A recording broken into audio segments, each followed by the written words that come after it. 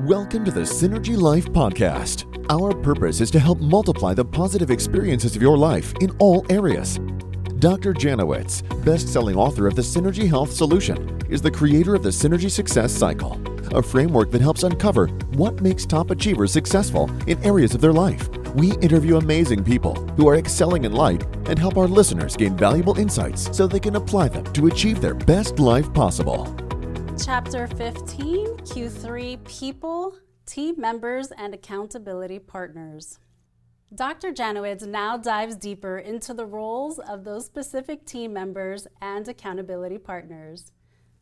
Dr. Janowitz, tell us about these teams that we need to have. We need to have our healthcare team and our sick care team. That's right. What does that mean? Yep.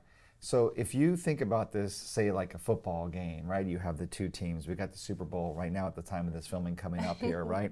And so most people think about a healthcare team as just their primary care doctor and maybe a specialist or two. But what you really want to do, and what I encourage the listeners to think about, is that having really two teams. You should have a healthcare team and you should have a sick care team.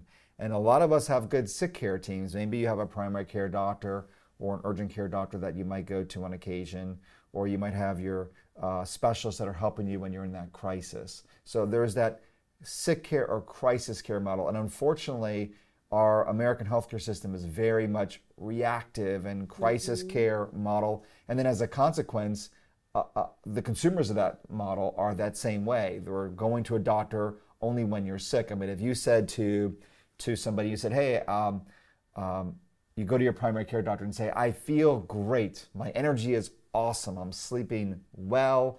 Things are really working great in my life. I have no symptoms.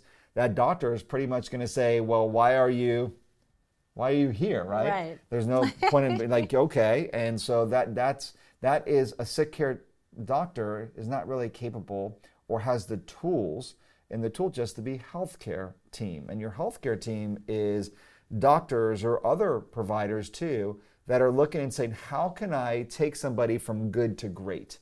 How can I improve function? How can I improve vitality? I mean, my belief system is there's always another level of how you can become healthy and vibrant and strong. And it's like an onion. As you unpeel a layer of your health, there's just like that next game that you can do, right?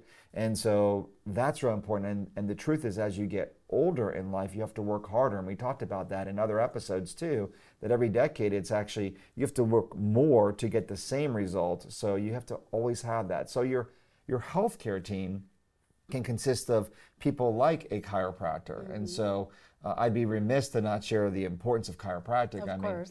Chiropractors have been really, people enter the chiropractic model in terms of typically a crisis. So they come into us maybe as a crisis care or sick care model where maybe they have some sort of ache or pain or they can't walk. I call them curbside kind of service patients.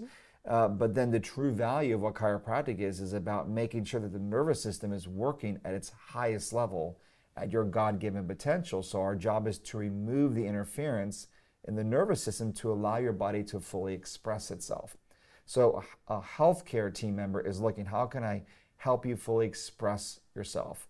I view my personal trainer as a part of my healthcare team. I'm not dealing with any sort of issue. I just want to keep my body at a high level because I really value function and performance.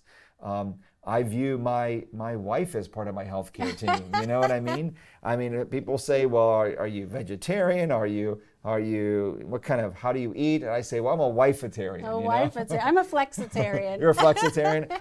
I'll eat whatever my wife makes and whatever she's into, but fortunately, she's very health conscious. Right. So she's really good with supplementation and making sure everything is set up, and she really creates that environment. So she's part of my healthcare team. And so you have that, and you can have nutritionists can be part of it, right? You can have counselors. So you have all these areas that are your healthcare team. So if a person is helping you to not just manage a symptom or a crisis, but helping you get to your best, that's your healthcare team. And then if somebody is helping you get out of a crisis, that could be your primary care doctor, that could be an emergency room physician, that could even be like a GI doctor, right? A cancer doctor. There's so many different ways. Those are essential. as well, and those are necessary. So it's not that one is more valuable than the other, because you need them both. You know, you have to have both teams. But the truth is, the more that you spend and invest time and energy on your healthcare team, the less often you'll be in crisis. It's like, right? The more that I prepare in life, the less emergencies that I have. It's ultimately a balancing scale. Yes.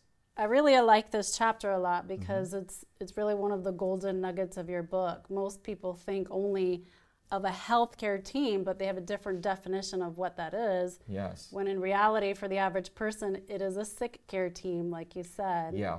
So this is a crucial part of the book where a person can have that paradigm shift about taking control of their health and creating that balancing act. Absolutely. So what you want to be thinking about is when you're looking at people and you're looking at the different areas in your life, you want to go, well, how deep is my bench, right? How deep is my bench? So if you look at, we talked about in the last segment, we talked about your mentors. Well, how deep is your mentor bench, right? Do you have the leaders, the people you admire, people you aspire, not necessarily to be like them, but to have the results and success that they have in your own way, according to your power and to your purpose. But how deep is that bench? And then how deep is your healthcare team? And how deep is your sick care team? And if you're constantly dealing with managing illness and have chronic health issues, you have to ask yourself, do I really have a healthcare team or do I just have a sick care team? Right. Am I managing and controlling an illness? Am I doing, say, pain management, or am I doing ways to improve health by correcting the cause of the problem, right? So looking at your benches, that's what I hope this segment is I want the listeners to be inspired to really start asking them in all the different people areas that we'll be going through, how deep is your bench? And you'll see that the areas in your life that you're doing successful in, your bench is great. You got a deep bench. Like if you're doing good in a particular area, say spirituality or in fun or in your relationship with your significant other or your friends, you're probably doing very well if you have a strong bench. And if you don't, then you're probably not. That makes sense. Yeah. I've never heard it that way before. Yeah. Awesome. Awesome. Now you talk about adding an accountability partner to that team. What does an accountability partner do? What does that look like? Who should that be? Yeah. So it could be really so many different people. So when we look at things like health, you want to have accountability partners. So one can be your doctors, right? So unfortunately, a lot of doctors don't fulfill that role. They're busy just figuring out what you need, prescribing it, and then you're on your own. In our practice, people see us, at the beginning, they might see us 3 times a week. So we can add that layer of accountability. We have systems in place. So we can offer that. But your friends can offer that. Like if you had a workout partner, right?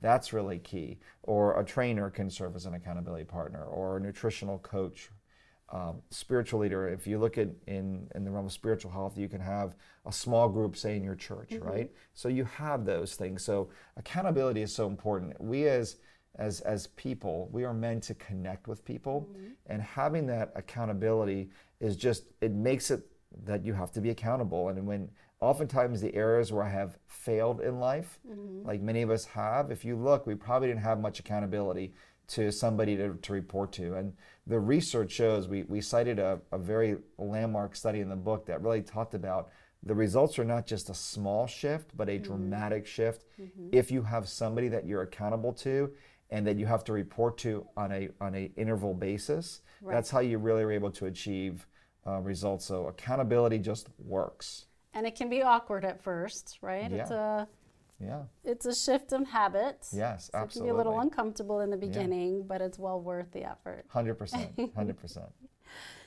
Now, this is a hot topic. Okay. Where do you stand on cost versus investment when spending money on your health? Sure. Well, it's interesting because, we'll ask patients, if they have any concerns or anything like that. And sometimes people's concerns are time because everybody is busy, right? And then the other part is that people, have limited funds where they can put towards things. And so as, this becomes a matter of belief, right? And that talks about it. That's in our power section that we talked about earlier. But my belief is that our health is our most important aspect of our life because we cannot be to our full potential if we don't have our health. Like I can't be a great husband to my wife if I don't have great health, or a great father to my children. So I always view my health as an investment and not a cost. And I really want to encourage the people that are listening to this that you need to make those financial investments, time, energy, and finances in your health. And, you know, wherever we put our money is where we value. But if you look at it as an investment and not a cost, you will get such dividends in your life that will just completely pay off. I agree. And I do have this conversation with a lot of people. Yeah. And I often tell them either you're going to spend the money anyway in the beginning or at the end. That's right. You choose.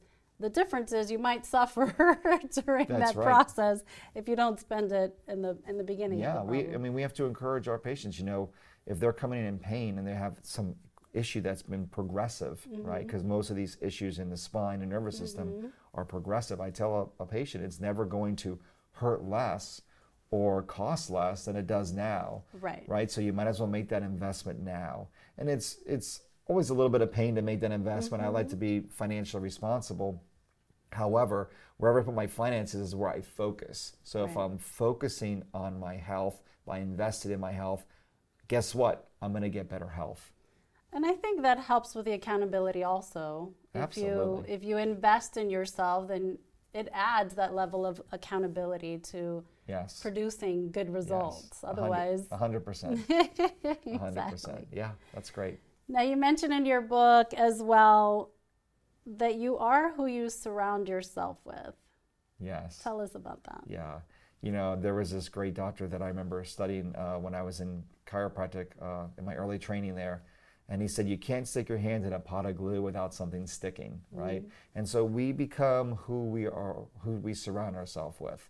So if you really want to see your values and what you believe in and your preferences, look just around you, look at your circle, because you are attracting people that are consistent with your values, your preferences, your beliefs, all those areas. So if you like what you're around and you like what you see, then that is validation of what's going on in your life. And if you are not happy with your circumstances, then you have to see what's going on, and maybe you need a value clarification or a purpose clarification or a vision clarification. So you do attract those people, and those people's values attract onto you. So if someone's in a rut, it's important to perhaps take a look at who they're surrounding themselves with and how those people can be impacting them.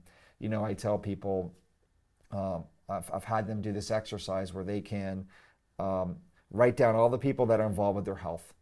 Okay, so if they're working on health, for example, or their healthcare team, right? And you can say, okay, write their names down, and then put a plus sign or a minus sign. Are they a positive impact or a negative impact on their life? And if you have, and you look that up and you total those numbers and you see what it is, if it's a positive number or a negative number, you probably determine how successful you are in that area or how motivated you are to go in that area too.